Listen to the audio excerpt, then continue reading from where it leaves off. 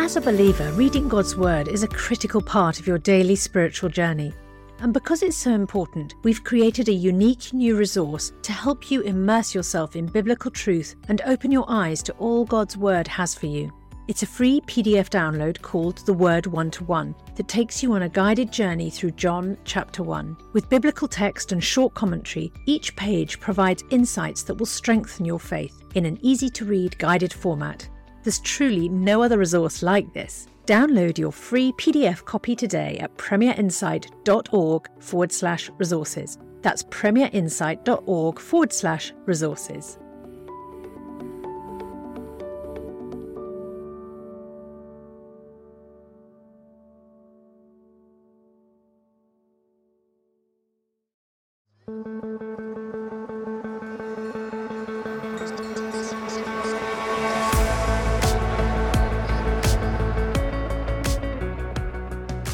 Welcome to another classic replay from the archives of Unbelievable. We hope you enjoy the conversation and do let us know what you think. You can email us at unbelievable@premier.org.uk and leave comments on our Facebook page, Premier Unbelievable, or tweet us at UnbelievableFE. For many more resources to help both believers and skeptics to explore faith, please visit our website premierunbelievable.com.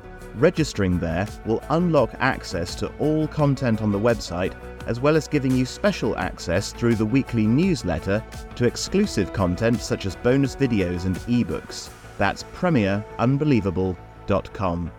And now, here's today's Unbelievable Classic Replay hosted by Justin Briley from 2016. Well, I've got an interesting question for you on Unbelievable today. Do Christians and Muslims worship the same God? Well, a controversy in the USA was sparked recently when Christian University Wheaton College placed political science professor Larisha Hawkins on administrative leave after she published a Facebook post suggesting that Christians and Muslims worship the same God. That statement set off a wave of controversy across the country amid larger debates about the role of Muslims and Islam in America.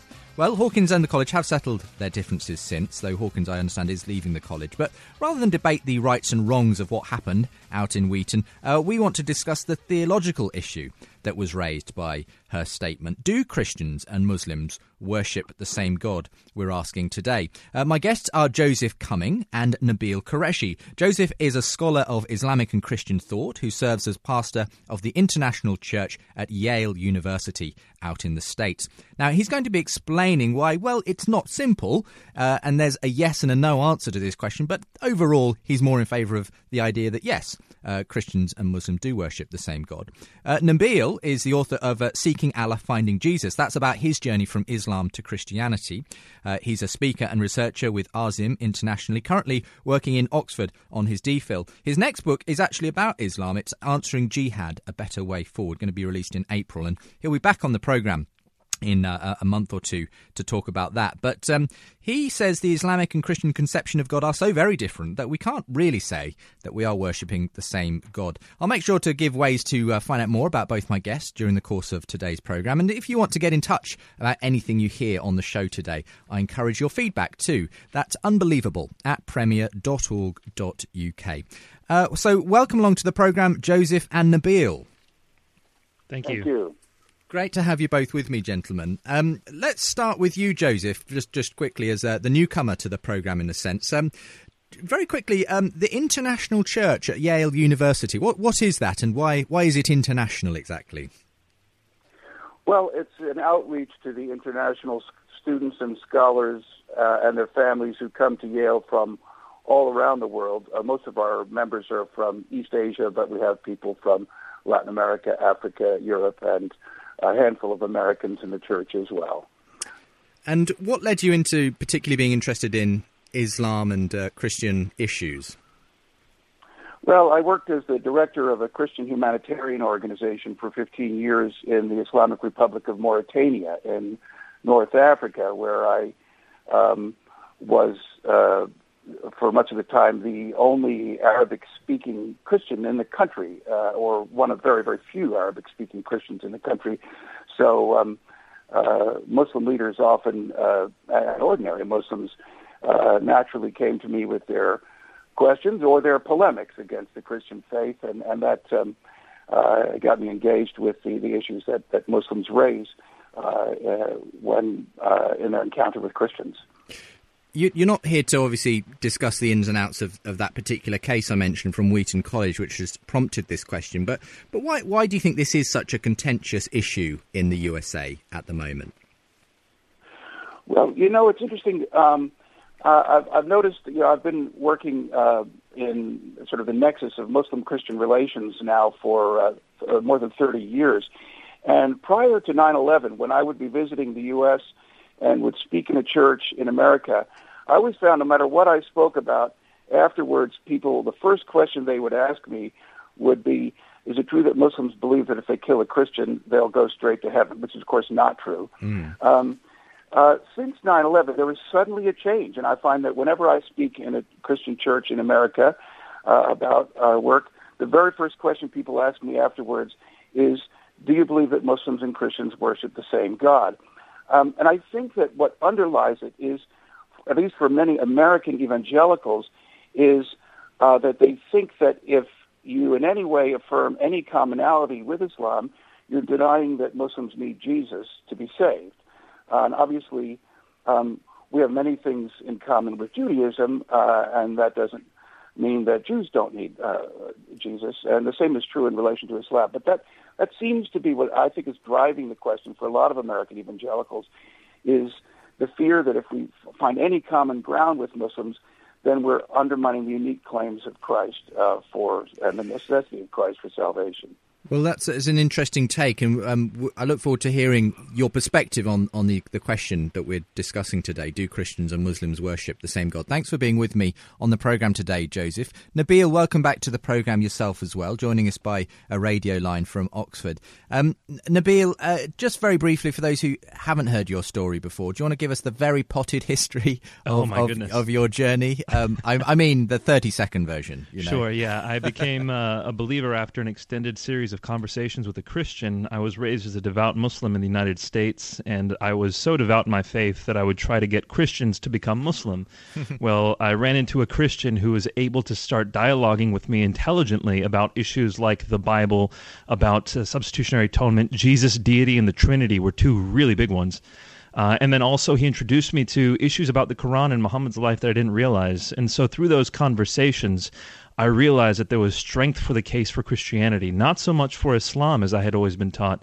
And at that point, I asked God to guide me, and through dreams and visions, he led me to scriptures, which then convicted me that Jesus is Lord. When you were a Muslim, did you believe that you did worship the same God as Christians, or did you believe that effectively you were simply not worshipping the same God? I believed we worship the same God. You did. Mm-hmm. That's interesting, because the one voice, in a sense, that we don't have is another Muslim to put their perspective on this. Would you say that different Muslims have different perspectives on this? No, generally speaking, Muslims believe that we worship the same God. Of course, there'll be the odd one out, but it's not until you ask a question like, do you believe Jesus is God, that they will say, no, of course not. But if you just say, do we worship the same God, generally they say, yes, we do.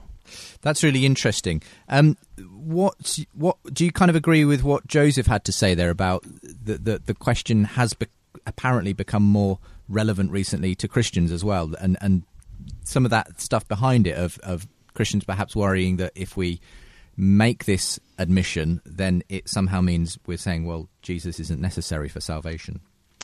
Well, I wasn't around before 9/11 as a Christian. I was still Muslim back then, so no one asked me questions about it back then. But since 2005, when I became a Christian, this is a very common question that I'm asked. I'm not sure if I'm concerned quite as much about if people believing that if we affirm commonality that we're compromising the gospel. Most people I run into believe that everyone needs the gospel regardless of how much you affirm. As long as they deny the deity of Christ and his resurrection, they need the gospel. I've seen that, but I can see why that's a concern. When it comes to the way you tend to interact with, now as a Christian, with Muslims, would you feel comfortable, I don't know, being in some kind of multi-faith kind of worship sort of situation? Or do you think that I don't know, undermines to some extent the differences between the two beliefs? That's a very good question. I think if there were to be something like that, I would have to take it on a case-by-case basis. I would need to see exactly what's being said, what's being affirmed, that compromises aren't being made on a whim. So I would have to deal with that on a case-by-case basis. Sure. Joseph, have you been in those kinds of scenarios where perhaps joint acts of worship are being proposed or celebrated, and what's your take on them? Yes, I have on many occasions. I've both been disinvited by Muslim friends from participating in worship and prayer with them, and invited by Muslim friends. And I think I do take it on a case-by-case basis also, because I want to make sure that I'm not implying that I believe anything other than what I do believe. But as long as we're clear about the communication, I think we see abundant examples in Scripture of Jesus praying together with non-believers, of the Apostle Paul going to the synagogue and praying together with non-believers, in fact, praying together with people who explicitly denied Christ as God's self-revelation. So I don't have any problem in principle with worshiping together or praying together to the one God who created us with others, whether Jewish or Muslim or other, who are also seeking to worship that one God, as long as my participation in that will not be understood by them or by others as implying that we agree about everything or that I am affirming beliefs that I don't hold. Yeah, there was an interesting story that caused some controversy here in the UK about a Church of England vicar who was allowing the premises, or was going to allow the premises, to be used for a Muslim service. And I know that there are some pastors, ministers who'd be perfectly happy for their church sanctuary to be used that way, and others who would see that as in some way demeaning the purpose it's been set aside for. So we have similar kind of questions that come up in different ways, don't we, in different scenarios. But the question that we're asking today, and that we need to drill down into, is whether Christians and Muslims do worship the same God. Well, what would we mean by that even? And Joseph Cumming and Nabeel Qureshi, my guests today, are going to be helping us to look at this question on the programme. Again, if you want to get in touch, you're welcome to email in with your thoughts as well. unbelievable@premier.org. Also, you can send in your thoughts via Facebook and Twitter. We're on all those social media platforms at UnbelievableJB, or facebook.com/UnbelievableJB to send your thoughts in that way. All of that available from the website, where you can listen back to today's show and find links to both my guests from today's programme. That's premierchristianradio.com/unbelievable.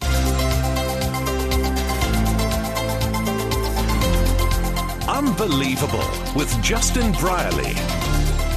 OK, well, let's come to you, Joseph, to hear your arguments for and against, in a sense, because it is a bit more complicated than just a yes or no answer. How do you approach this whole issue of whether Christians and Muslims worship the same God? Well, thanks. Let me briefly state two reasons why the answer is yes, then two reasons why the answer is no, and then respond to those no's and conclude why I think the answer is mostly yes. OK. First of all, if we are seeking to worship the one God who created the universe, and Muslims are seeking to worship the one God who created the universe, there cannot be two different one gods who created the universe. That's inherent in the nature of the thing itself. If there only is one God who created the universe, therefore we and they are both seeking at least to worship the same God. Now, we may be inadequately worshiping that one God. We may be worshiping that one God with either mild or grave misunderstandings about what that one God is like. But we and Muslims, if we are each seeking to worship the one God who created the universe, there can't be two different one gods. A second reason why the answer is yes is that the Quran explicitly states that Muslims are seeking to worship the same God whom Christians worship. For example, in Surah Al-Ankabut, verse 46, it says that Muslims should say to Jews and Christians, our God and your God is one.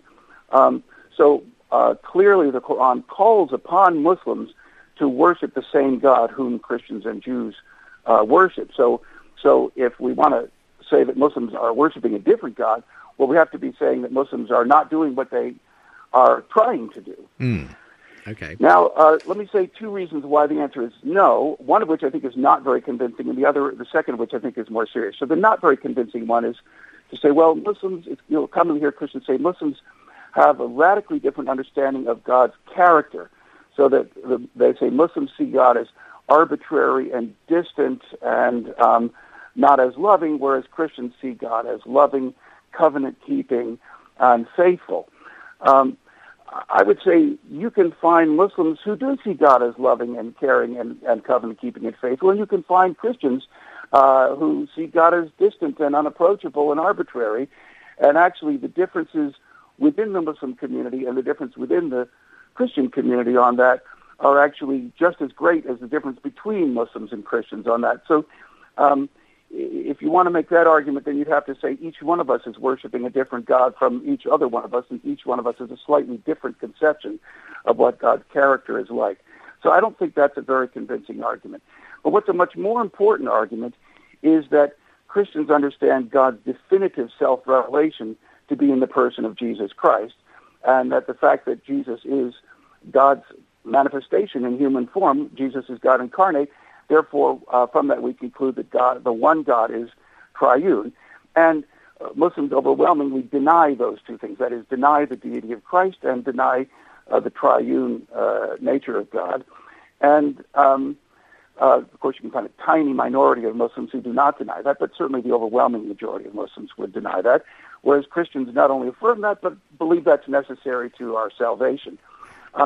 Now, that's a much more serious concern because it is something that is necessary to our salvation.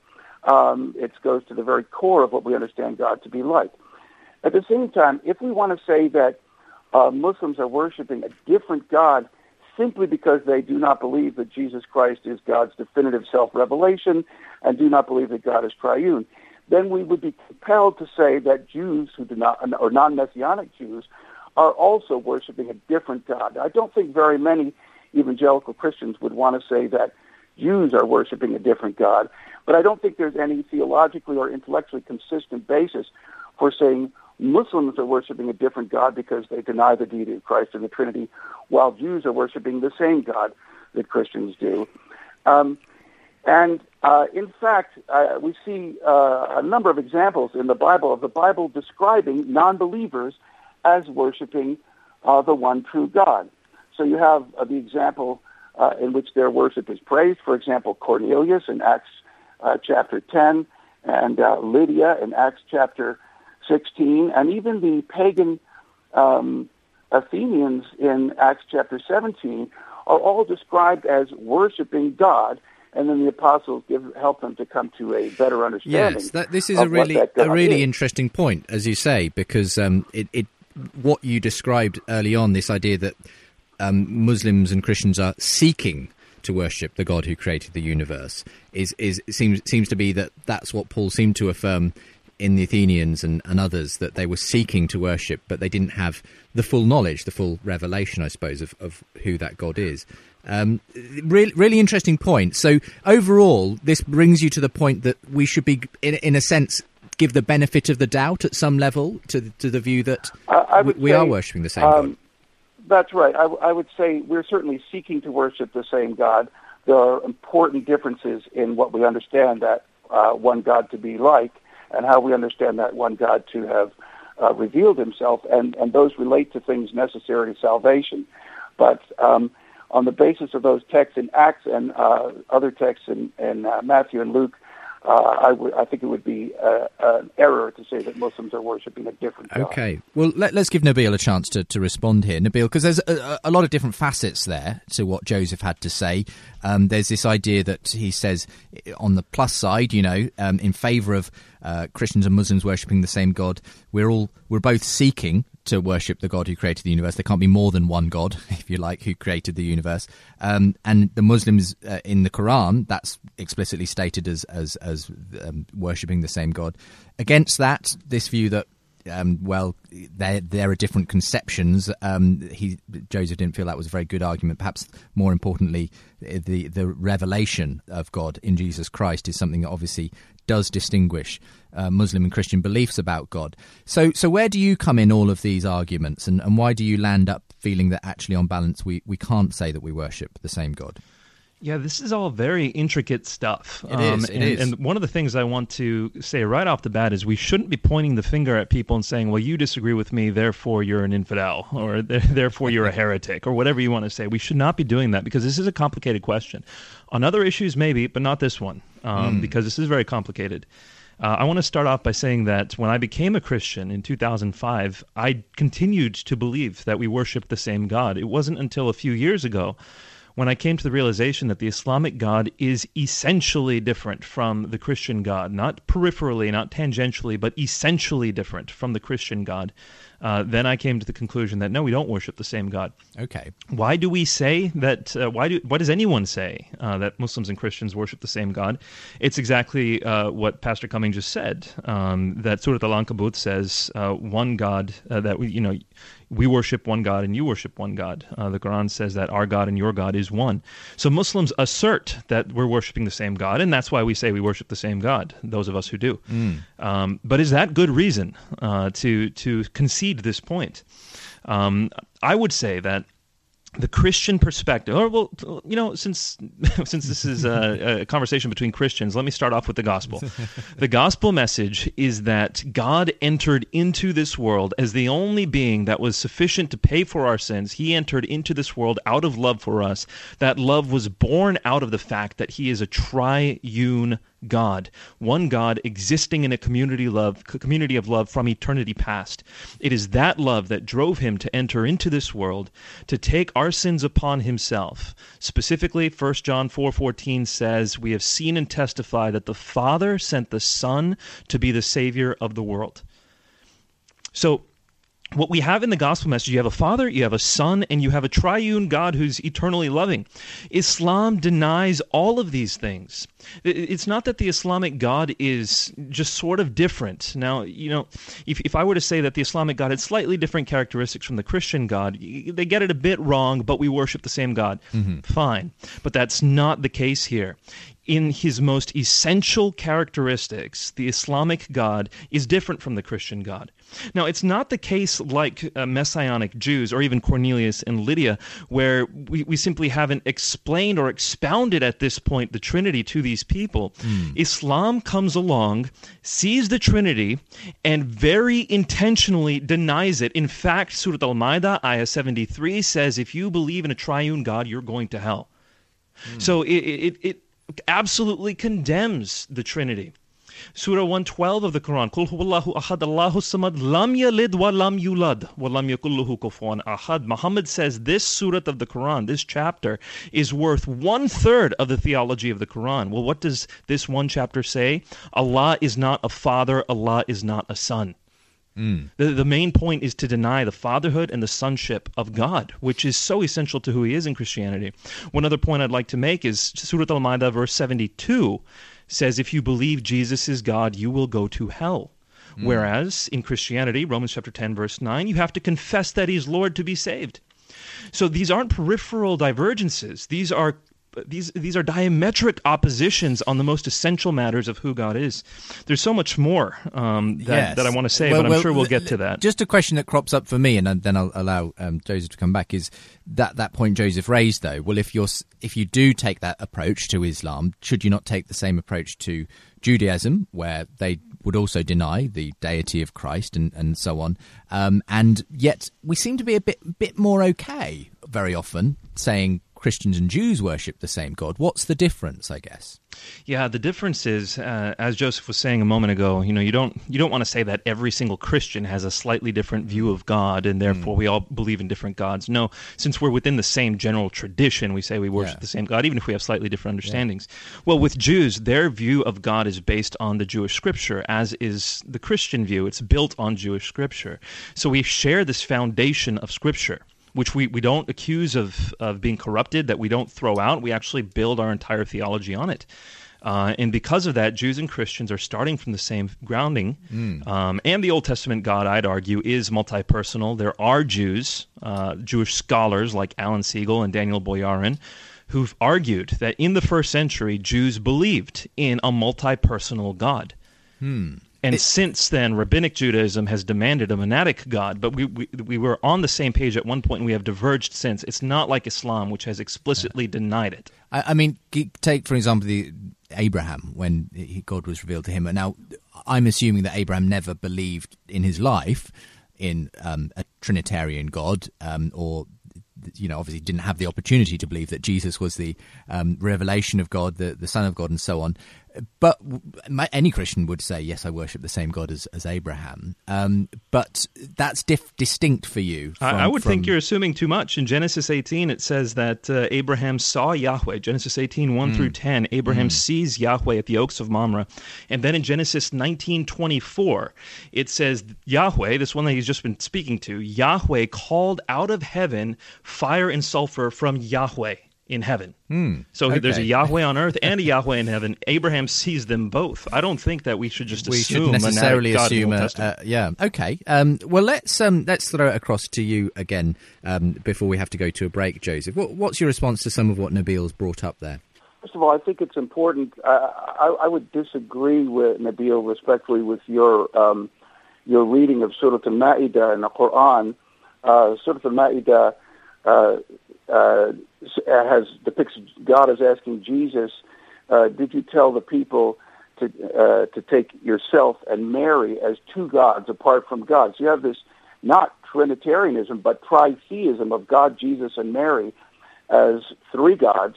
And then it says people who say that God is the third of three are unbelievers. I think it's referring to that tritheism, not to the mainstream Christian doctrine of the Trinity.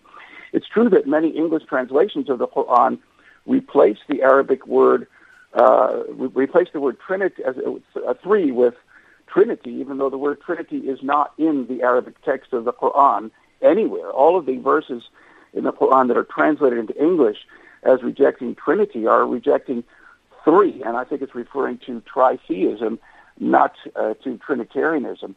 I actually would agree with Nabeel that there is room in first century Jewish thought for, I wouldn't say Trinitarian or tri-person or multi-personality within God, because I think the use of the terminology of persons is second century Christian development, but certainly the idea of multiplicity in God you have in the Jewish philosopher Philo, and you see that same thing reflected in the way that John chapter 1 exegetes Genesis 1.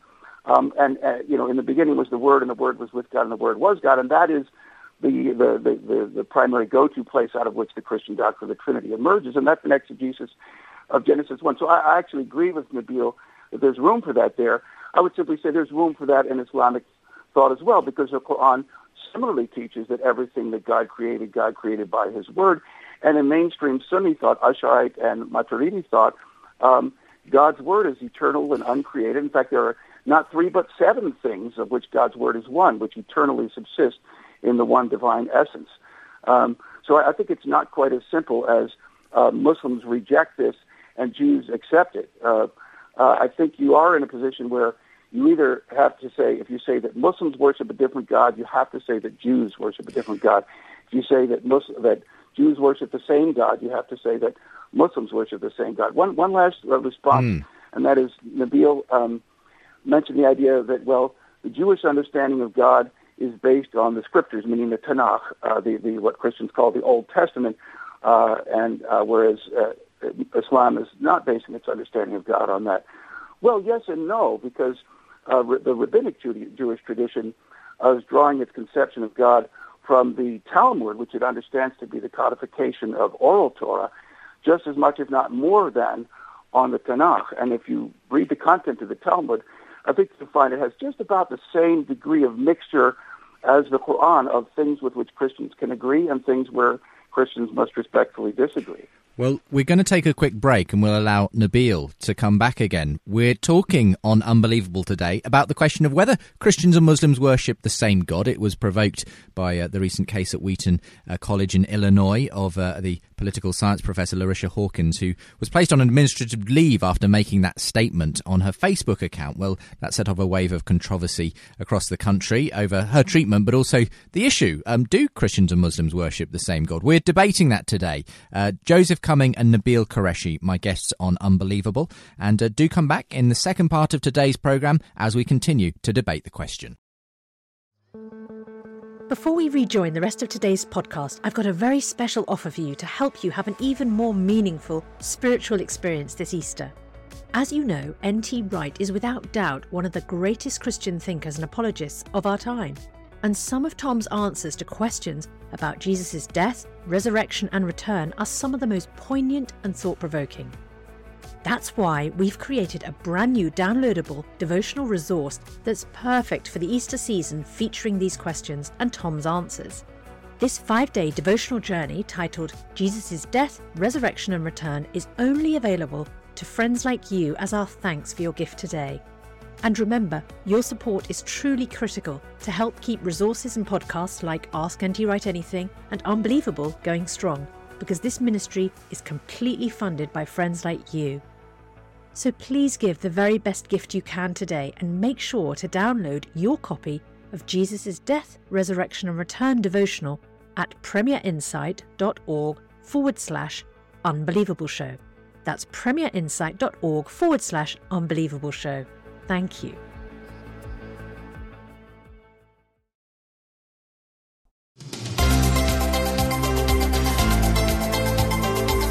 You're listening to Unbelievable on Premier Christian Radio.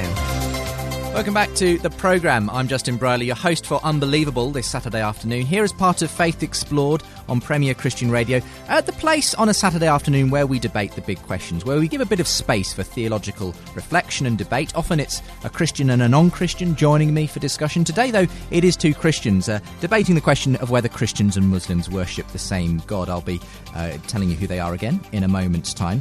Not to forget, though, that later on we'll be hearing from you as well. I always get a bulging mailbag every week of listeners from around the world telling me what they thought of recent programmes, and I'll be reading out some of them at the end of today's show. So do stick around for that if you possibly can. A bit more detail as well about Unbelievable, the conference 2016, coming up on the 2nd of July this year as well.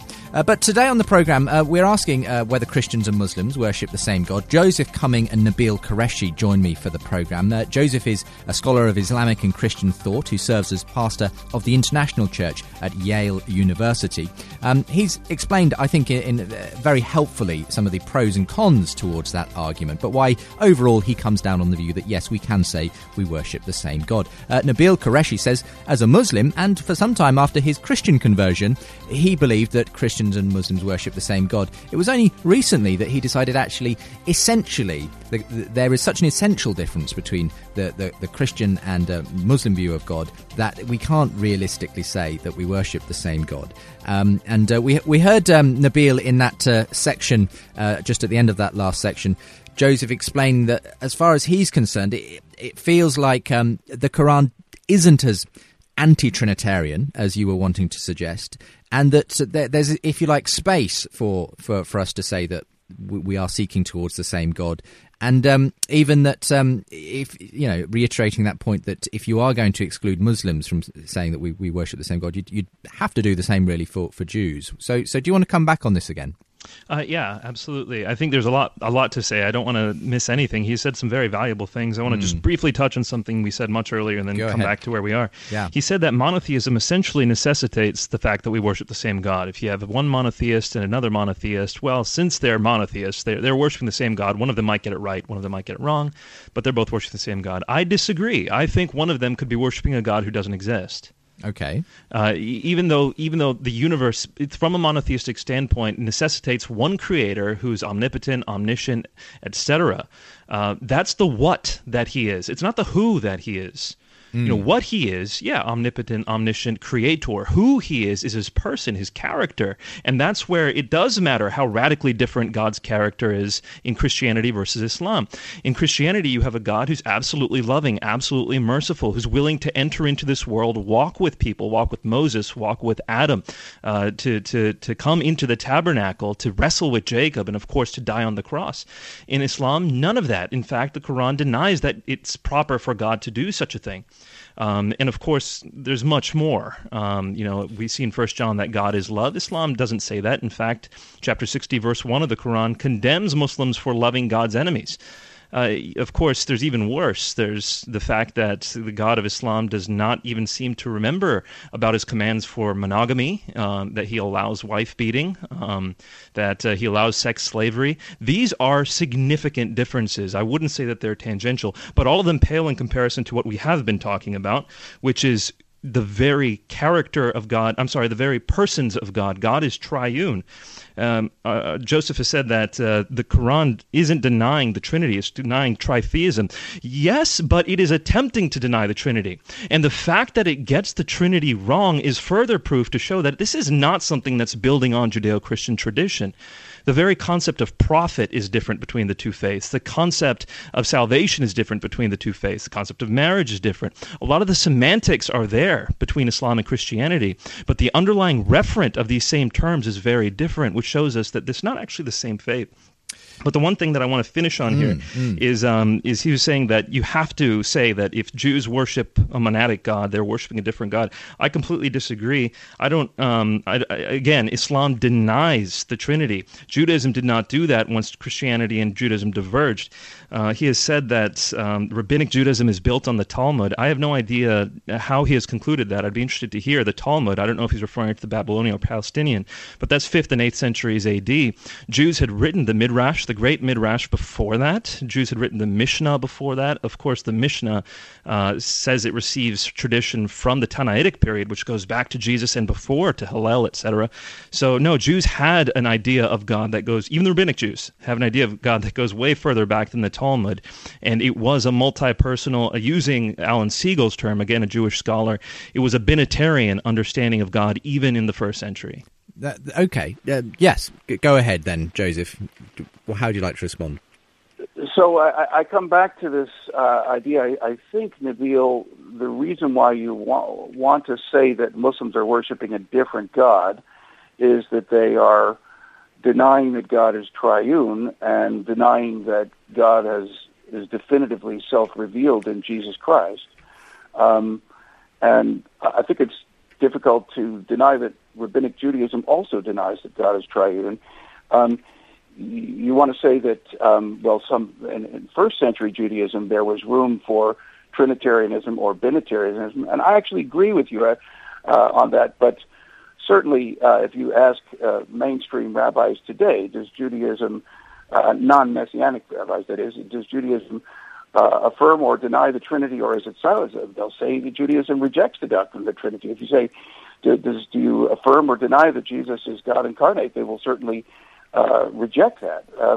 So they're pretty much on the same page with Muslims there. From your point of view, Joseph, this who versus what distinction that Nabeel made, that perhaps we can agree on a what definition of God being omniscient and omnipotent and so on, creating the universe perhaps, but the character of God is also fundamentally important, and for him again, he says that is distinctly different between the two conceptions. Yes. Well, certainly I agree with Nabeel. I don't know whether who versus what is the right theological way to express it, but the idea that we're both seeking to worship the one God who created the universe, and there is only one such God who created the universe, but we have radically differing understandings of what that one God is like. I think actually Nabeel and I are more or less on the same page about that. At the same time, I want to say the New Testament clearly gives us multiple examples of people who did not believe that Jesus was God, who did not believe that God was triune, and who were nonetheless described as worshiping God. Now, earlier I gave the examples of Cornelius in Acts 10 and Lydia in Acts 16 and the Athenians in Acts 17. And you could say, well, those were the elect. Those were people who were going to believe. But if you look at, for example, Matthew 15:9, where Jesus is addressing Pharisees who explicitly reject him, and Jesus quotes from Isaiah, where Isaiah says, "This people worship me, but they worship me in vain. Their teachings are merely human rules." Now, so he's critiquing their worship as being inadequate and not acceptable to God. Nonetheless, he's not saying they're worshiping a different God. Jesus isn't saying they worship a different God because they reject him, because they radically misunderstand what God is like. They're worshiping God. They're just worshiping God in vain. Okay. Responses to any of those points of view? Nabeel? Of course. I would say that it is essential to remember that there is a difference between the who versus the what of God. Who he is different from what he is. And I think that might be part of the reason why we're disconnecting here.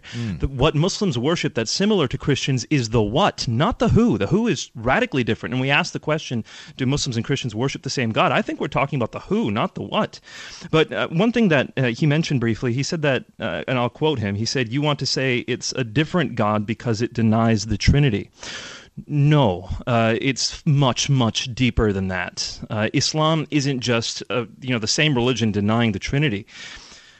Suppose with me for a moment. Now, I've never tried this before, so it's interesting that we're trying this on the air, but suppose with me for a moment that a man is creating a religion, a monotheistic religion, out of whole cloth. And suppose with me that God that he's creating, again, just hypothetical, is one who is not a father, is not a son, is not triune, has no concept of substitutionary atonement, does not enter into this world, is not named Yahweh, does not support monogamy, different in all these ways, but yet it is said that it is the same God. Just bald-faced assertion, this is the same God, in order to win over Jews and Christians. And also, this man then inserts himself into the prophetic story of Judaism, the salvation history. He just inserts himself in there, but he doesn't bother to make any reconciliation between his God and the actual God of Judaism and Christianity. Would we be justified in saying it's the same God or not? And I would say, of course not. This man is making this stuff out of whole cloth. It's not even remotely the same one. Okay. Do you think that Nabeel's analogy works there, that if you weren't to give it the label Islam and just were taking it, as it were, from basic principles, that you would feel like, well, we've got a very different God on our hands here to the Christian view? Well, except that I don't think that Islam is quite that. I mean, he's what Nabeel is describing is a Christian caricature of Islam, not Islam as it actually is. For example, he says Islam repudiates monogamy. Well, yes, but many Muslims interpret Islam as endorsing monogamy. They simply get there by an interpretive approach of saying, because polygamy is allowed only if you can treat all of your wives equally, and that's impossible. Just ask the first wife, and she'll tell you. And therefore, monogamy is forbidden. For example, the Imams of Tunisia, that was the basis on which they supported outlawing polygamy in Tunisia. So, we can take a caricature of Islam and then denounce that. And yet, if you look at Islam as it actually is, it's not quite so simple. Now, that's not to say you don't have polygamous Muslims. You have many, many polygamous Muslims in the world. You can have Muslims who beat their wives and Muslims who don't beat their wives. There are Christians who beat their wives too. Clearly, beating your wife is outrageous and a deep offense to God. I don't know that beating your wife means you're worshiping a different God. I think it just means you're committing a terrible sin against the God who respects that wife in a way. I mean, one of the things I'm getting here, though, is that obviously you and Nabeel not only disagree about whether Christians and Muslims worship the same God, you also disagree about your interpretations of the Quran, because I think what Nabeel is saying is that, in his view, the Quran does legitimate wife beating, and therefore, if it speaks of a God, if the God represented in the Quran is a God, then it must be a God who approves in some sense of that. Whereas from what I gather from you there, Joseph, you obviously don't believe that that's a proper way of viewing the Islamic God. Well, I don't necessarily think he's incorrect. Rather, I would say I don't think it's my place as a non-Muslim to interpret that Quranic text for the Muslim community. The Muslim community themselves are having quite a vigorous debate about that text. I mean, it's a specific text in the Quran, which to me as a non-Muslim is deeply troubling, but which the Muslim community is having quite a vigorous debate about. And I would think that as outsiders to that community looking in, I realize, Nabeel, you are in a sense an insider and an outsider to that community, but as for me as an outsider looking in, I'm going to root for the Muslims who are interpreting it as forbidding wife beating. Some Christians, I think, are hoping that the pro-wife beating camp within Islam will win the debate so we can then triumphantly show how bad Islam is. I'd rather see the anti-wife beating camp win that debate because I don't think God wants wives to be beaten. Sure. I mean, this takes us slightly off the main point here, Nabeel, but do you sense that you are taking a different approach to the way you're willing to see the Quran and the way it represents God? Obviously, Joseph wants to give a very charitable view, and in a sense a view that is as close as he can bring to the Christian view of God. Right, and I really appreciate Brother Joseph's heart behind this. His understanding of Islam, it becomes more apparent to me, and I don't know him, but from what I'm hearing, it becomes apparent to me that his understanding of Islam is, at least in large part, based upon his encounter with Muslims. And I love that. I love that he's encountering Muslims and dialoguing with them and getting his understanding of Islam from them. The problem is modern Muslims do not define Islam. Okay, there's a history of Islam, there's a tradition of Islam, there's a text, a Quran, which does speak for itself. 13 centuries of tradition do not negate what this past century, 13 centuries of tradition are much more important, not negated by just 1 century of debates. So he says that I'm caricaturing Islam. I do find that troubling. I think it's very clear to see in the Quranic text, Surah An-Nisa, verse 34, where it says, if you fear disobedience from your wives, beat them. There's no caricature here. The polygamy, the idea that, well, you should only marry one unless you can treat them all equally. Muhammad gave up his rights, his marital rights with some of his wives so that he could spend more time with other wives. Just read the traditions. And that's where I think we're disconnecting. I'm basing my understanding of Islam on the original form of Islam, on the texts, on the teachings left by Muhammad. I'm not basing it on modern debates and current Muslims and what they might think. Again, when he said he talks to rabbis who would say Judaism rejects the Trinity, he's talking again about modern rabbis. I'm going back to that form of Judaism that was present in the first century. One point that I think we have to discuss, that we have not discussed up until now, is that Islam's central doctrine is Tawheed. Let me repeat this, Islam's central doctrine, the one off which all Islamic theology is built, is Tawheed. What is Tawheed? That God is monadic. He cannot be triune. There is no compatibility whatsoever between the Islamic God and the triune God because not only of the Trinity, but also of the Islamic view. So Islam doesn't just come along and teach some other things that are tangentially different from Christianity. It sets up as its central doctrine, in full light of the fact that there is such a thing as a Trinity, it sets up as its central doctrine something completely antithetical that rebuts the Trinity. There is no compatibility here.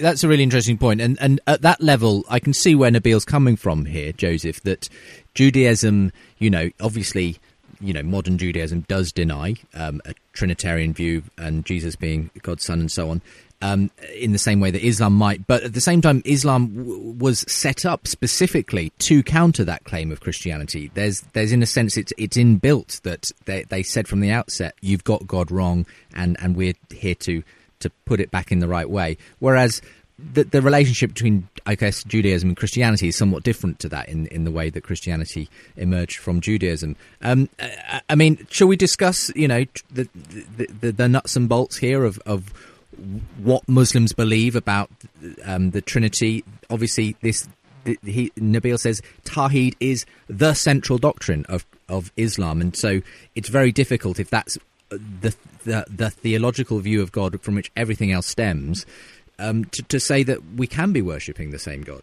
Yes, certainly I agree with Nabeel that Tawheed, the affirmation of divine unity, is the central doctrine of Islam. Of course, the Nicene Creed begins with the words, we believe in one God. So that's pretty darn central to Christian belief as well. But Tawheed means different things to different Muslims, something most Muslims are actually unaware of. Most Muslims think that the way in which they were taught Tawheed within their community is the only way in which it can be understood. And most Muslims have not been theologically educated about their own tradition.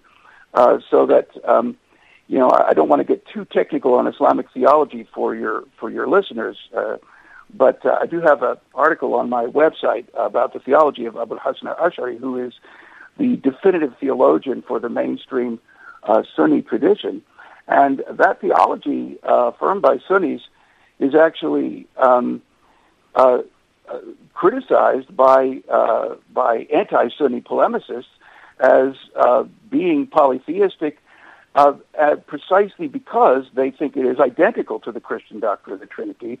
And even medieval Jewish polemicists lump mainstream Sunni Islam and Christianity in exactly the same camp in their view of the Trinity, because of the fact that the mainstream Sunni tradition affirms that the one God has word and life and power eternally subsisting in his single divine essence, as real uncreated reality subsisting in his essence. And the takeaway from that is simply that you don't think the distinction between Islamic and Christian beliefs is as stark as Nabeel says.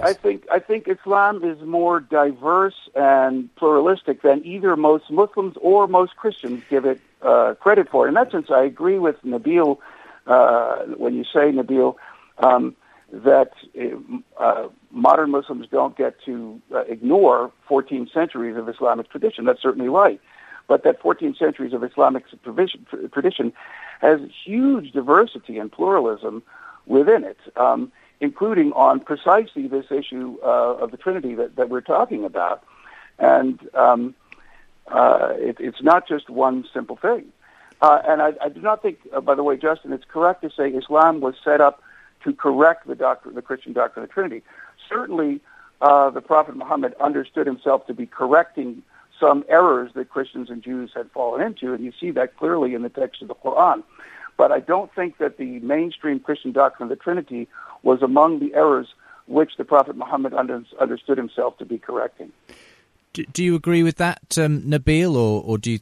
And just be interested in your response again to this whole issue of whether the diversity that has existed and continues to exist within Islam means that we can't be as hard and fast about claiming the view that you do take of the Quran and so on. Well, there's certainly diversity within Islam. I don't disagree with that. But even some of what he just mentioned is actually, I would say, proving sort of my point here. He mentions al-Ash'ari at the end of the debates. Well, there was, if you want to watch more about this, by the way, I had a debate with Shabir Ali, who is a Sunni scholar, on Trinity versus Tawheed last April. It's on YouTube. You can watch it. In the course of that debate, I brought up the issue of the Mihna. This was the Islamic Inquisition, which was launched by Sunni scholars. I'm sorry, I wouldn't use the word Sunni, but scholars who were trying to defend Tawheed. So it was scholars who were trying to defend Tawheed. And what they said was, if you believe that the Quran is eternal, you are challenging Tawheed and you can be killed for it. And in fact, people were killed for it. And it wasn't until Ash'ari comes around later and he provides his argument, which I believe was not sufficient, that he ultimately won the day. So I agree with what he's saying. But even before Ash'ari, the issue of Tawheed was extremely important to Muslims. So Tawheed is central to Islam, even from the beginning of Islamic history, and it is set up specifically as a counter to the Trinity. I don't think that we can try to do away with that by pointing to the diversity within Islam. Even those who are probably on the fringes of the Islamic ummah, the Islamic community, they still believe in forms of Tawheed. And other Muslims have such issues with diverging forms of Tawheed that they're ready to kill for it. So like Wahdat al-Wujud, it's kind of this panentheistic view of the universe by some Sufis that has caused people to kill one another because Tawheed is so central. And which is my point. Tawheed is central no matter the diversity of Islam. Ash'ari comes after that point in time. Now Muhammad, again, does get the Trinity wrong. The Quran gets the Trinity wrong. But Muhammad gets lots of things wrong. He gets Aaron confused. He thinks Mary is a certain person, the niece of of Moses, she's not. So Muhammad gets a lot of these things confused. That doesn't mean that he's not trying to deny the Trinity. Certainly through Surat Al-Ikhlas, the short chapter I referred to earlier, he is trying to deny the Trinity. When he says, say not three, he's trying to deny the Trinity, especially since it comes right after the verse where he denies the deity of Jesus. So once again, I have to recap. Islam is set up specifically to deny, at least its central doctrine, is set up specifically to deny the Trinity, the deity of Christ. The absolute loving nature of God is found nowhere in the Quran. All of this jeopardizes our ability to share the gospel if we assume we have enough of a bridge. Which all raises a question for me of why, as a Muslim, and why you had said at the outset of the program, you believe most Muslims do believe they're worshipping the same God as Christians. If Islam is so set against, in that way, the Christian view of God, how does that square? In as much as I presume most Muslims know that Christians do have a Trinitarian view of God. So how can a Muslim claim to be worshipping the same God? That's a very good question, because they believe Christians have corrupted their tradition. Okay. They believe Christians started off as monotheists, ultimately turned Jesus into a god, and have now become polytheists. So when they're saying that we worship the same God, that narrative almost demands that we believe Christianity has been corrupted. And that's part of the problem with, I think, just saying that we worship the same God. We're assuming the Islamic narrative of corruption, of Muhammad coming in this line of prophets, of the Quran fixing what the Bible has said. Of the Quran being the ultimate revelation rather than Jesus in that sense. We'll go to a quick break and we'll have final thoughts in what's been a really interesting discussion today on whether Christians and Muslims worship the same God. This is Justin Brierley for Unbelievable, the programme that aims to get you thinking every Saturday afternoon here on Premier Christian Radio. You can find us online at premierchristianradio.com/unbelievable. Today's programme available there. You can leave comments, find links to my guests, and we'll be hearing what you had to say about recent editions of the show in the next section of today's programme. Welcome back to the third and final part of today's Unbelievable with me, Justin Brierley. Don't forget that after Unbelievable, we have The Profile, and every Saturday we hear an interview with a leading Christian in some walk of life. And today I'm going to be speaking to J. John, and he is one of the guests at this year's Unbelievable conference. J. John is a noted evangelist. He's had 3 decades of experience in creative and dynamic public evangelism. He's delivered literally hundreds of talks to millions of people and seen thousands come to faith through initiatives such as the Just 10 tour. This afternoon on The Profile, I'll be talking to him, amongst other things, about his Just One Emirates a stadium event planned for July 2017. That's a very ambitious event where he'll be hoping to fill it with Christians and non-Christians. So listen out for that between 4 and 5. And if you want to meet J. John in person, he's going to be speaking, as I say, at Unbelievable, the conference this year. And he's just hilarious as well. If you meet him, he's got so many stories, anecdotes. He's a brilliant storyteller, and so it's great fun to have him at this year's conference. It's something rather different, really, to the speakers we normally feature. So I'm really looking forward to that. We've also got some real academic prowess as well in people like Gary Habermas, who's going to be there, who is, of course, well known as a apologetics and philosophy professor out in the States, very much a leading authority on the evidence for the resurrection. Jeremiah J. Johnston of the Christian Thinkers Society is going to be with us as well, and they're our main partners for the event this year. Tanya Walker from Arzim, Ruth Jackson is going to be there, Yemi Adeshina, and there are more guests to be announced. I'm excited to say that we're going to be continuing to add to the roster of guests who will be at this year's conference. It's all happening Saturday the 2nd of July at the Brewery in central London. It was a great venue for us in 2013, so we're returning there this year.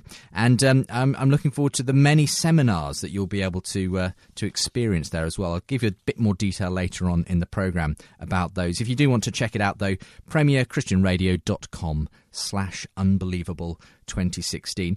And if you want to know what's coming up next week on the programme, we're going to be discussing that age-old problem of evil and suffering. 2 guests will be joining me for that, Corey Markham and Josh Parrick. So look out for that next Saturday afternoon or on your podcast feed. For the moment, time to get into the final part of today's discussion.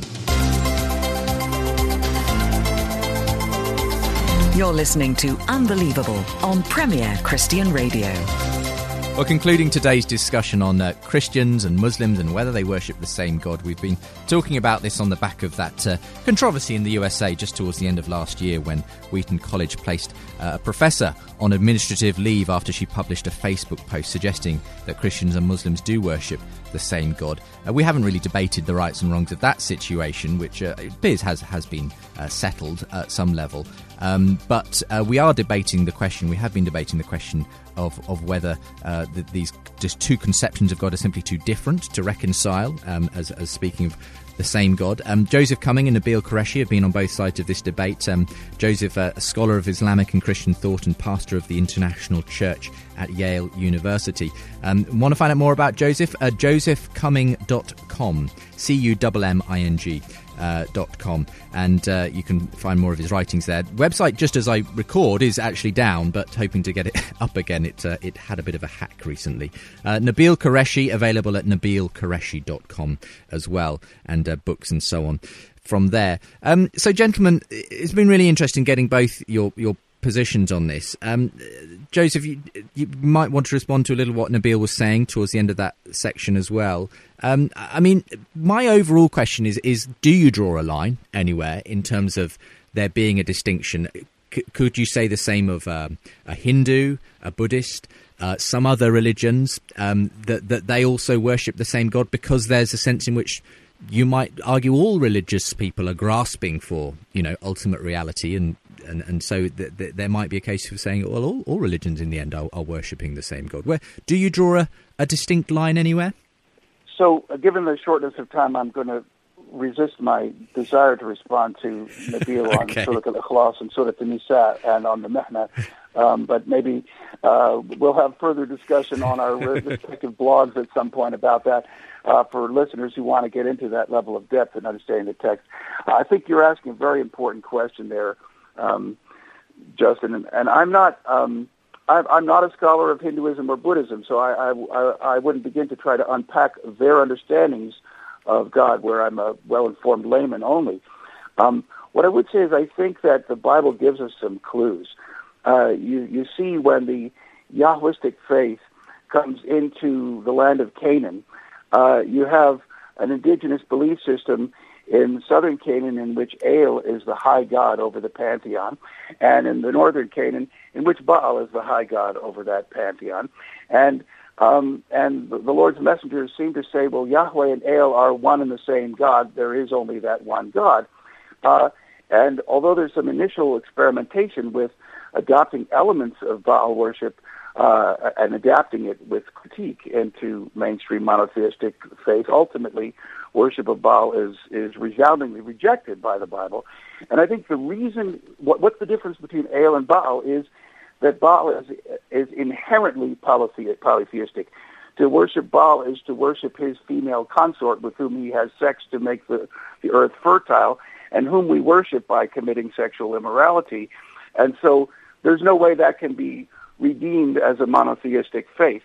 So that, I think, is why it's rejected. But where Yahwistic faith encounters a faith that can be made monotheistic, it says, okay, you're not fully understanding what El is like. Let's correct your misunderstandings, rather than saying, let's reject that language and worship a different God. And so that would be the principle that I would take into conversation with Hindus or Buddhists, or for that matter, people who follow traditional tribal religions. And of course, Christian workers among followers of traditional tribal religions generally don't say, we're just bringing in a new God you never heard of. They generally look for what is the high God over all of it, and then say, we're going to show you how that one God has revealed himself in Jesus Christ, and you don't need to worship the other gods. Yeah. Speaking of which, in the end, I mean, I think a lot of people's concern with the phrase that Christians and Muslims worship the same God, a lot of evangelicals would be concerned, is that a lot of people might say that from the point of view of saying, all these different religions, they're all leading to the same path. We all worship the same God after all. And it's essentially it's a form of universalism, pluralism, or whatever, which does then simply paper over the significant differences that do exist between between different religions, between Christianity and Islam, and the view that Jesus is in some way essential to salvation. So, and I'm getting from everything you've said so far in support of the view that Christians and Muslims worship the same God, that you're not saying that. You're not saying we're all just, it's all different paths up the mountain kind of thing. That's absolutely right, Justin. Thank you for letting me conclude with that. To want to emphasize where Muslims and Christians do have common ground does not mean denying that there are some very real and undeniable and irreducible differences, in particular in relationship to the person of Jesus Christ and his atoning work on the cross and his resurrection, which, as Christians, we believe is necessary to salvation. So, absolutely, I affirm, as I think all evangelical Christians do, that Jesus Christ's atoning work on the cross and his person are necessary to our salvation, and if we seek to emphasize where there is common ground, that doesn't mean denying that there are some very, very important salvation necessary areas where mainstream Muslims and mainstream Christians are going to end up parting company.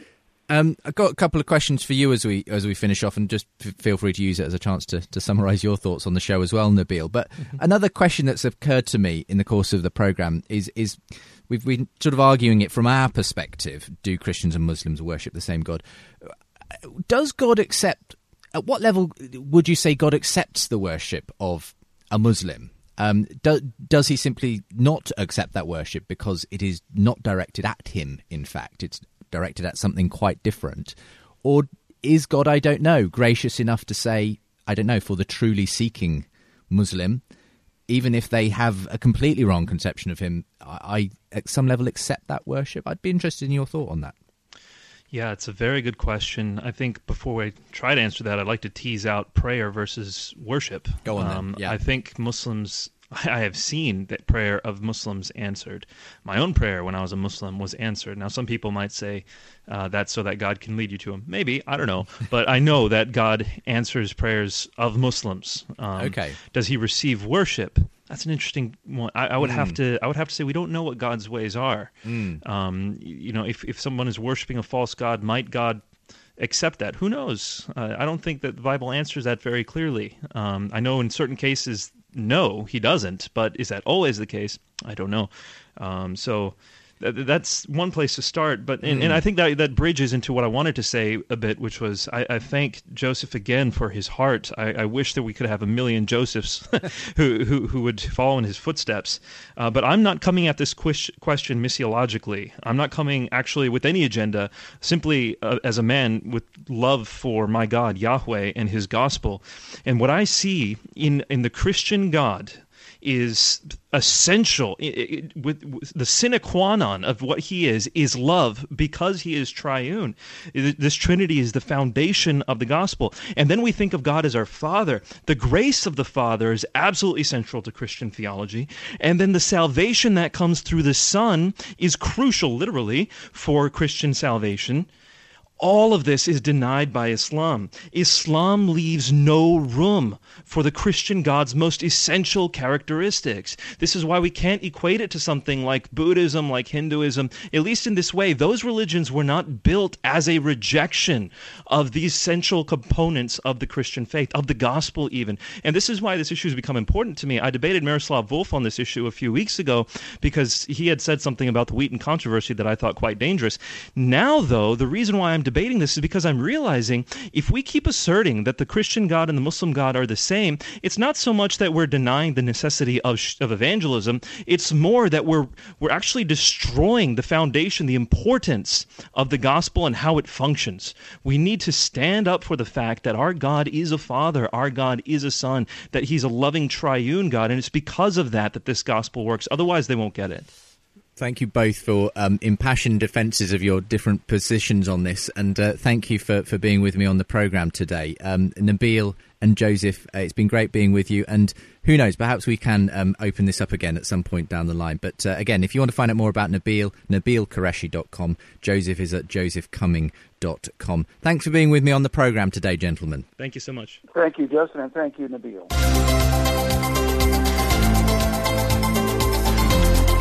Unbelievable with Justin Brierley. Look forward to hearing what you have to say about today's programme. Do email in unbelievable@premier.org.uk. You can leave your comments as well underneath the show, and every week we get literally hundreds of comments underneath the latest edition of the programme at the website, premierchristianradio.com/unbelievable. And I'll read some of the many comments that were left in regard to that episode featuring Peter Hitchens, Peter Harris and Ed Turner, talking about the legacy of Christopher Hitchens. That was last week's discussion. I wanted to mention, though, before we get into some of your feedback, this email from Andrew Torrance, who's a friend of the programme, and he's involved with doing stuff to do with theology up at St Andrews University in Scotland. I wanted to let us know about a new master's programme being launched there at the University of St Andrews for analytic and exegetical theology. It's part of a new institute being launched at St Andrews, and will have classes from people like N.T. Wright, Michael Ree, Peter Van Imwagen, C. Stephen Evans, Alan Torrance and Andrew himself. So that's something to look out for. If you want to find out more about it, st-andrews.ac.uk/divinity, and the details you'll be able to find there. But exciting opportunity if someone wants to extend their academic learning with some top-level people. So go and check that out.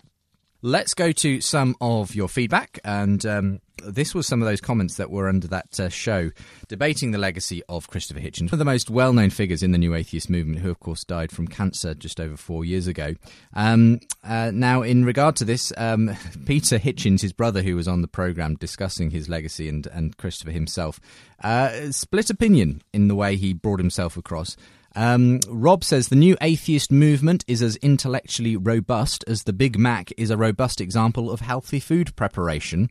Daniel wanted to talk about the bit that came up about science and values and so on. Says, I'm utterly baffled every time I hear someone insistently claim that science can somehow prescribe objective moral values. Science is concerned with describing what is, whereas morality is concerned with prescribing how we should live. I've heard many atheists claim that pleasure is good and pain is evil, or survival is good and death is evil, but this value judgment cannot be confirmed or denied by science because it goes beyond the scope of what scientific methods and experiment can verify or falsify. Sure, on the basis of personal experience, I know that having a pot of boiling water poured over my head would indeed be painful, and on the basis of observation and authority, I can know that another person would experience similar pain if they had a pot of boiling water poured over their head. Science can support these sorts of conclusions, but to claim that science can demonstrate what we should do, that science can prescribe what is objectively good or bad, is sloppy thinking that involves a fundamental misunderstanding of the nature and limits of science. Anyway, on the subject of what Peter Hitchens himself had to say, David R. said, it's my first time listening to Peter Hitchens, so I didn't know what to expect. I was surprised to find that he presented himself as pompous, condescending and uninformed bore. To be fair, though, I'll check out some other resources to see if he presents himself in a better light elsewhere. While Roger Morris said what was quite obvious is that whatever private conversations occurred between Christopher and Peter Hitchens, Peter seemed least likely of the three guests to be an objective opinion on Christopher. It seems that Peter is enjoying the one-sidedness of the conversation now that Christopher is gone. How ironic to hear the more objective Christian scholar Peter Harris defend Christopher from his boorish brother. Andy said, I've always been an admirer of Peter Hitchens. In this discussion, his idea that atheists just want to sin and they're not yet grown up didn't add a lot. Sorry, Peter, you let me down there. But Electric, another contributor on the messaging page, said in response to Andy, but it was clear that Ed Turner took a similar view of Hitch's lifestyle, and he even made the comment that Hitch's rather silly depiction of God as a despot played into the hands of the theist who says that atheists are just self-centered kids. It sounds to me that Peter knew his brother well. What was Ed doing on the show anyway? He just seemed to fawn over Hitch, and then when it got to specifics, said he didn't actually like Hitch's argumentation. It was weird. His arguments against religion on the grounds that he'd enjoyed a Monty Python film was pathetic, and this guy's a lawyer. We need more of this kind of debate with internet atheists to expose the poverty of thinking. Hitch was a fantastically lucid polemicist, but nothing in this programme showed he ever produced anything sufficiently robust that actually adds to the debate. Peter Harris's thesis must be a terribly sad epitaph. Yes, Peter Harris was the guest also involved in that discussion, who's writing this PhD on the anti-religion of Christopher Hitchens. This from Tom came in by email and said, Christopher Hitchens was, of course, an incredibly gifted orator, and I always enjoyed watching him immensely as his use of language and humour was masterly. However, I always felt that this great gift of his masked a real lack of substance in what he was actually saying. This was particularly brought home to me in his debate with Alistair McGrath. After his opening address, I was slightly worried for Dr. McGrath, having been so impressed by the rhetorical force of Hitchens' delivery. However, to my immense relief, and I should never have doubted him, Dr. McGrath calmly dismantled his opponent. Incidentally, I was quite bemused when your atheist guest cited this particular debate as an example of Hitchens' prowess. It just shows how two people can see something completely different in the same event. However, I would respectfully suggest that Hitchens' rhetorical skill could be the reason for this. It was bewitching. Peter Hitchens, on the other hand, does not suffer from this. Perhaps he doesn't quite have his brother's flair, but there seems to me something much deeper there. He has obviously had a complex and fascinating life, seeing much of the world, and I find his observations of many things to ring very true. He must be a nightmare to interview, though, and I thought you managed brilliantly. Did you see the Socrates in the City Oxford interview this January? Fascinating, but poor Eric Metaxas was made to work. I feel the Christian world needs someone like this, however. We're so blessed by John Lennox, William Lane Craig, Dr. McGrath, etc., but they're obviously milder in debate than Hitchens. Peter Hitchens is like an unstoppable torrent. There were several moments where you were trying to perhaps indicate to him that it was time for him to let other guests speak, and he resolutely just kept going until he finished his point. Perhaps this is not the meekest behaviour, but as what he had to say is for me so valuable, I'm glad he has this ability to keep going at all cost. I felt that he rather tore apart your atheist guest, but in a purely academic manner. There was nothing personal about it. He just refused to let the poor fellow get away with anything, and I rather rejoice that we have someone like this to add to the apologetic canon. Thank you very much, Tom. Interesting stuff from you. So there were some interesting reactions to that edition of the programme, and we will be happy to continue to receive those as they come in. Do send them in, unbelievable@premier.org.uk. Just leafing through a few more of the emails I've had in, because I had some interesting questions actually that came in the last week. Chris Martin said, love the show. Over the last couple of years, I've gone through many of the archived podcasts and listened. I haven't run across one that tackles this question, though. I've struggled to really understand what people mean. This question is simply, what does one really mean when they say they have a relationship with God? To me, a relationship requires two-way dialogue, and unless you're hearing voices, I submit it's one way, and no different than my relationship with Marie Antoinette. Joking aside, I'm so tired of hearing Christians boil everything down in their faith as a vehicle to have a relationship with God. I need to know exactly what they mean, or it's just another nice-sounding but meaningless phrase. So I'm assuming from the email that you're not a Christian yourself, Chris, but you want Christians to be a bit more specific about what they mean by this phrase, having a relationship with God. Well, here's my best stab at it. I think it is one of those Christianese phrases that has crept into popular usage. In fact, I sent you my response by email anyway, Chris, as you know. But interestingly, it's not one that you particularly find in Scripture itself, that the phrase having a relationship with God doesn't really crop up all that much. But I do use it myself, and I know plenty of Christians who do. And I think what I would mean by it would mean something like believing that I experience some measure of guidance, peace, purpose from an awareness that God, or even more specifically Jesus, is present with me in my journey through life. And that could include 1,000 little feelings, nudges, awarenesses, responses, all those things that just make up your general character. And shape a life where you genuinely believe God is there with you in that sense. Now, that still involves a lot of kind of rather subjective, numinous phrases. And I guess the point is that even a human relationship is quite hard to actually encapsulate in words, because it is more than just having conversations with people, isn't it? But that's my attempt, I suppose, to say what I would mean by if I were to talk about myself being in a relationship with God. But it is a very subjective thing, and anyone who claims to have that experience is inevitably going to have that experience differently from someone else. I wouldn't get too hung up on it. I think the thing that's required of us is simply to respond to Jesus by believing in him and what he's done in reconciling us to God, and in response to that, we submit our life to him, and we pray and seek after him to the best of our ability.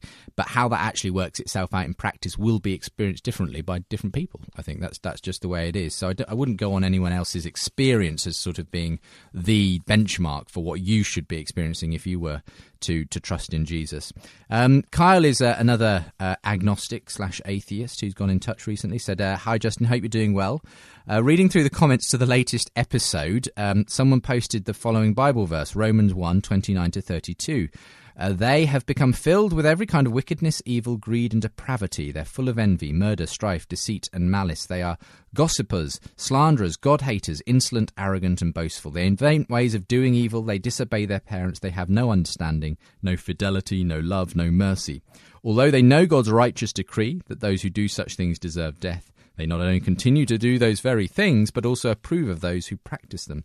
Now, this is what Paul has to say about those he terms the godless. It got me thinking, in light of such a teaching, Peter Hitchens' loud and proud disdain for non-Christians seemed quite warranted, doesn't it? How can Christians respect, care for, love, or even tolerate unbelievers if this is what the Bible says about them? Be interested to hear your thoughts on this as someone who regularly gives a platform to God-haters. And again, I've responded to you, Kyle, as well. I think the key to understanding Paul in that passage, I don't think he's talking about, simply anyone who doesn't believe in God. I think what he's talking about is what happens when people kind of go the whole distance in kind of abandoning any restraint that a belief in God might kind of put around someone. And I don't think in that sense Paul has all people who are not Christian in his sights with that statement. I can see it sort of very much applying in that sense to the kind of idolatry and temple prostitution that would have been rife in the pagan setting that he was speaking into. But I think the whole thing has to be balanced against chapter 2, which is what he leads into next, which is basically telling his Jewish sort of convert Christian readers, well, you've no right to judge those people when you're doing the same things yourself, and it's only on the basis of your repentance you have any standing before God. So I don't think it gives any license, even if you were to take this as a sort of general statement about the state of people without God, for Christians to behave as though they're sort of morally superior, because Paul goes on to say you've got no right to do that yourself because you're guilty of doing these things yourself. So anyway, Peter was fairly bombastic though in the way he brought his case across, and that's never going to go well with everyone, is it? But we've had an interesting, varied response to that programme of last week. Hope you enjoyed it, and hope you enjoyed today's show as well. Look forward to hearing your responses to this as well. Again, if you want to get in touch, unbelievable@premier.org.uk. Do check out the details of Unbelievable, the conference 2016 as well. I'd love you to go along and be with me if you can on the 2nd of July. That's premierchristianradio.com/unbelievable 2016. For now, I'll love you and leave you. I'll be back with J. John for the profile between 4 and 5 this afternoon. But let me finish by telling you what we're aiming to do at the same time next week. You're unbelievable. It's an old chestnut, but an important one. We're talking about God and suffering, evil, and I've got a Christian and atheist guest joining me as usual. Corey Markham and Josh Parrick will be my guests. Do come back for that if you can. It'll be another classic edition of Unbelievable.